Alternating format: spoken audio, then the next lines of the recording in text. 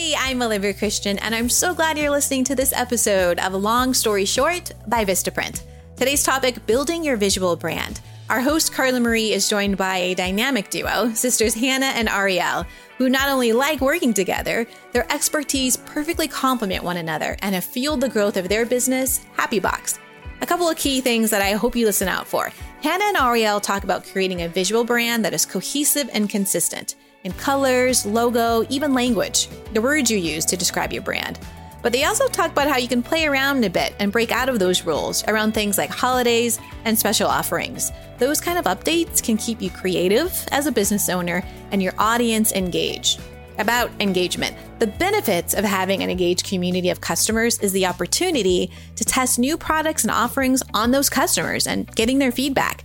Your existing fan base are the perfect audience from which to gain insight about what's working and what could work in the future. So don't be afraid to tap into them. Now, I encourage you to listen for all of those things and so much more coming up on this episode. It's Long Story Short with Carla Marie, brought to you by Vistaprint.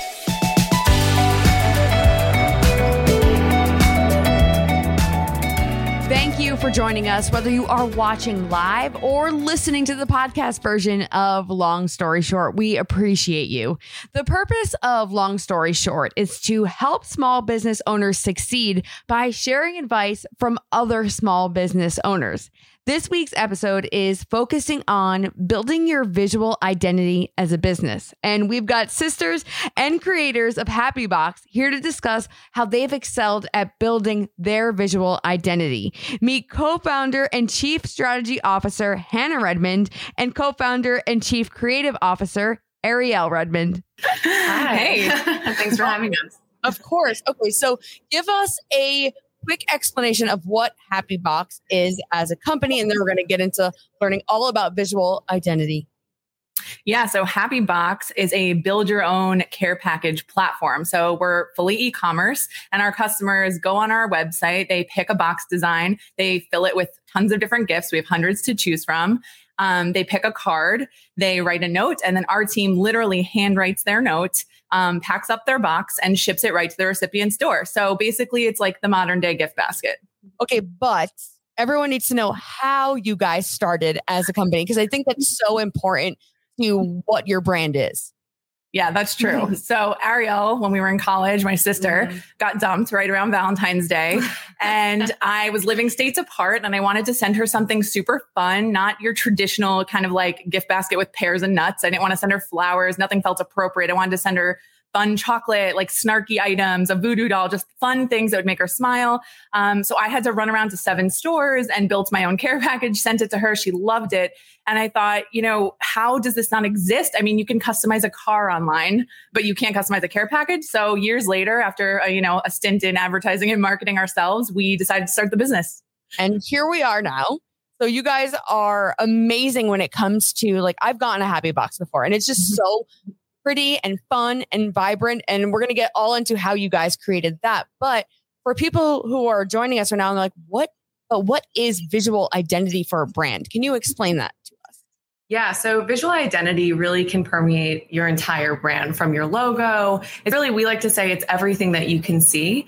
And it really should just transcend kind of anything graphic and really be what your business is about. So for us, we're not just about bright colors. For us, it's about being happy and having an emotional response to the brand. So for us, that just means, ideally we want someone to see something on the street, make them feel happy and think of us. That's our kind of goal. I like that. So every company obviously has their own visual identity. Did you guys have to sit down and actually build that out as a business? This is what we want people to feel when they see XYZ. Is that something you actually have to sit down and do? Yes. Yes, you absolutely have to do that. I'm super lucky that my background is in graphic design. I studied at Parsons School of Design. And I've worked on some major brands. I've built plenty of style guides in my life. So yeah, it's really about building the kind of, bunch of colors that you feel really will resonate with your brand and your identity. And then setting up the rules and then really breaking them. I think that's the most fun part about being a designer is you set the system, you play within that system as much as you can, and then you break the rules, which is kind of where all the fun begins. Well, yeah, and it's fun because you can kind of decide, like, there are colors we love that we wouldn't necessarily use on Happy Box because they're not within our kind of style guide. So we make these decisions seasonally on what drives emotion during the holidays, right? Like, and what makes you feel happy, like whether it's imagery, color. And so we do a lot of work sitting and thinking about that as we refresh kind of all of our marketing. So you bring up color. I know color is a huge part of brands, right? There are so many brands that we see a certain color and we just automatically think of a specific brand, like the Tiffany box, right? We know that color. So is it important for a brand to own a color? But you guys also just said you switch around the holidays. So explain how that works as a brand when that's so visual for people. Yeah. So it's definitely not about one color. Tiffany's is a perfect example of like the most identifiable brand possible, iconic, but it's also how old is Tiffany's, like 100 years old. So they've had a lot of time to build their brand. I'm sure they went through a couple shades of teal.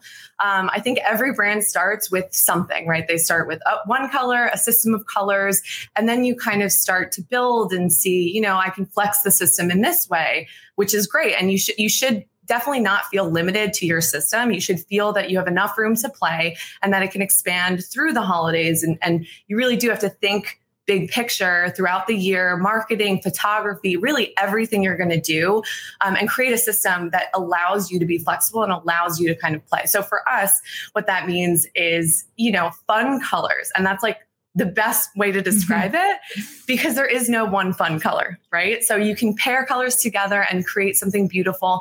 We feel like we have a nice little system that we've created and we kind of stay inside the lines. But then there's some times where we just completely break it when there's a seasonal moment.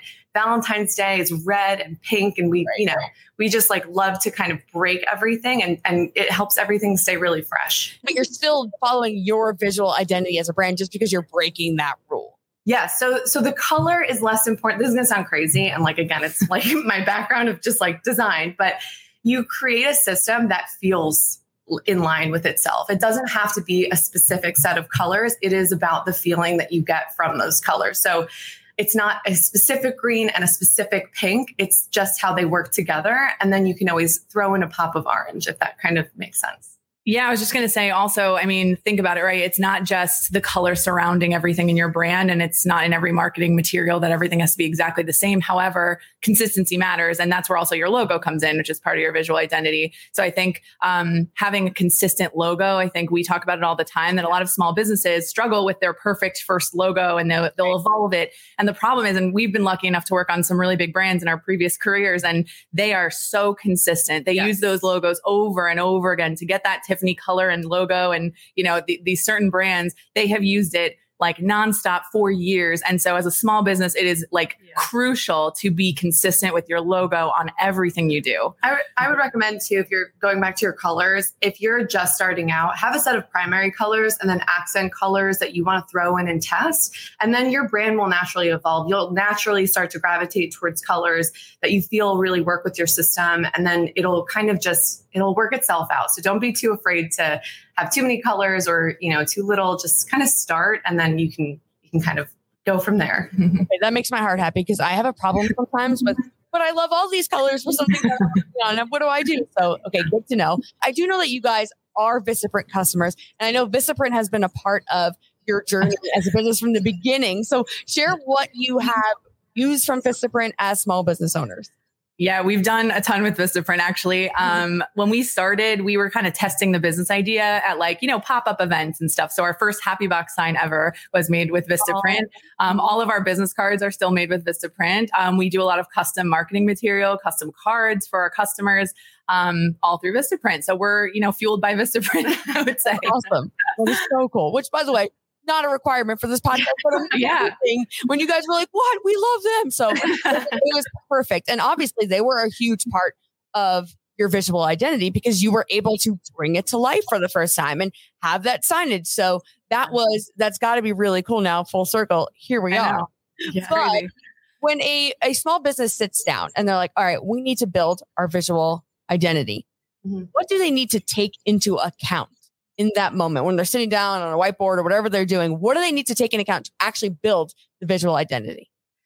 So I think you have to start with what your brand really stands for. And like for us, for Happy Box, it really is about the moment that that someone's thinking about you, that you receive something in the mail and it just makes you happy because someone thought of you. Someone thought of you enough to send you something. And that is a very beautiful thing to know that someone's out there. So for us, it's all about the emotion. It really is. We spark an emotion in our customers and we see the notes people write and it is the most beautiful thing that people are really nice. But yeah, I think when you're sitting down and really thinking about it, I would really have some emotional words that really you feel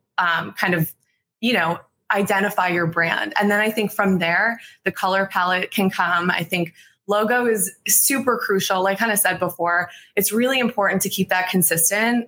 You can change it a little bit as you go, but it really is kind of important to make sure that you put all your, eggs in your basket, I guess, and make sure that you feel really comfortable with the logo. But really creating that emotional response. And then all the colors, like if you're looking at happy and looking at, you're not really picking gray as a color. So they kind of fall out of that emotional response that you want your customers to receive. I think also your demographic, like who are you targeting? So for us, largely our consumer is millennial women, right? So we look a lot ahead at trends. Like what are the trends? What's the Pantone color of the year? Like what are the fashion trends, right? Like in our demographic. So we're looking at that to understand how we should evolve. And then also for our corporate customers, because we do have a corporate line of business where we do corporate gifts, we tend to go a little bit more muted because we know that the middle manager who maybe isn't the millennial woman still, needs to have a connection with our brand in some way, needs to find it attractive enough for them to click on our website or click on the link. So we do kind of like stray a little bit, still within our brand kind of guidelines, but we'll tweak it based on the demographic as well. When it comes to social media, what is your approach on visual branding in that world? Is it different than when you're doing your website or your specific boxes, or is it the same across the board? Yeah. So social media is interesting, like all other marketing channels, and it's an extension of your brand, right? So you do have to keep in mind the brand colors that you've decided on, your logo. There's certain like look and feel elements that should transfer over to all of your marketing, right? That's just important in the fact that you need to be consistent to drive that recognition of your brand. But I think small business owners, they get so caught up in the perfect aesthetic on social media. And so trying to perfectly curate and Photoshop every single post. And I think what's kind of fascinating about social media is the more organic, the more user generated content looks, it tends to perform better. So I think you can loosen the grip a little bit and let maybe your fans do the talking, maybe look at what your customers are saying about your brand and get creative there while still extending the reach, with the branding you like, but being a little bit more lax and a little bit more organic on social. I think something to keep in mind is no one is really looking at your entire Instagram page as a whole and looking at the feed or looking at your entire page and seeing, oh, it's like beautifully curated. Really, they're seeing this hopefully organically, like really hopefully, or even if you have an ad, like maybe they'll see something, in their feed. But really, it's important to know that, as a small business owner, and if you're side hustling it like we did for a really long time, you don't have a lot of time. You don't have a lot of time to spend. And it really is, while your visual identity definitely it's on social, it's on your website, but there are so many more important and more valuable, maybe to you as a business owner, places for you to kind of put your time, if that makes sense. Other than trends, how else do you find new ideas? Do you guys use focus groups as a business? Yeah, we actually do. We do a lot of customer interviews. Yeah, we do a lot of customer interviews, actually. So we'll reach out to our customers.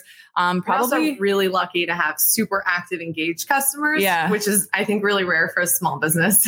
Yeah. So we have a lot of, we'll say, fans that have been following us for years and they've seen the growth and they're just proud of us, which is like just lovely that people care.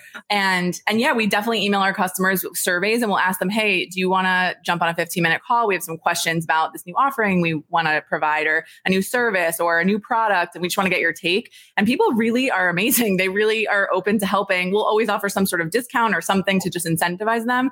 But the answers we get, the last time we did this, I was like, wow, people are really, really smart and thoughtful and really giving us honest answers. So always listen to your customers. Yep. I think it's so important, especially when you're small, because there will be a point where you can't. There'll be a point, I don't say can't, but there'll be a point where it's a lot harder to do one-on-one interviews. And it takes a lot of time, but it is so worth it. We've gotten some really great feedback. It's inspired a lot of change on the website. It's been honestly phenomenal. So yes, customer research, very important. It's been valuable to get that information from people. So that's really cool. I had no idea you guys did that. So that is an awesome benefit for a lot of small business owners. Guys, thank you for doing this today. Go support Happy Box. It's Happy Box on Instagram, and it's happyboxstore.com to go shop and send love and happiness to everyone in your life. Ladies, thank you so much for being here. I appreciate you both so much. Yeah, thank you. This is fun. Yeah. Thanks for listening to Long Story Short. Please make sure you subscribe to this podcast or join us every other Tuesday for our live show. Look for Vistaprint on Facebook, Twitter, and YouTube for the live stream. We've got more great guests that will share details about their small business journey, some tips and best practices that we hope will help you grow and sustain your business. Until next time.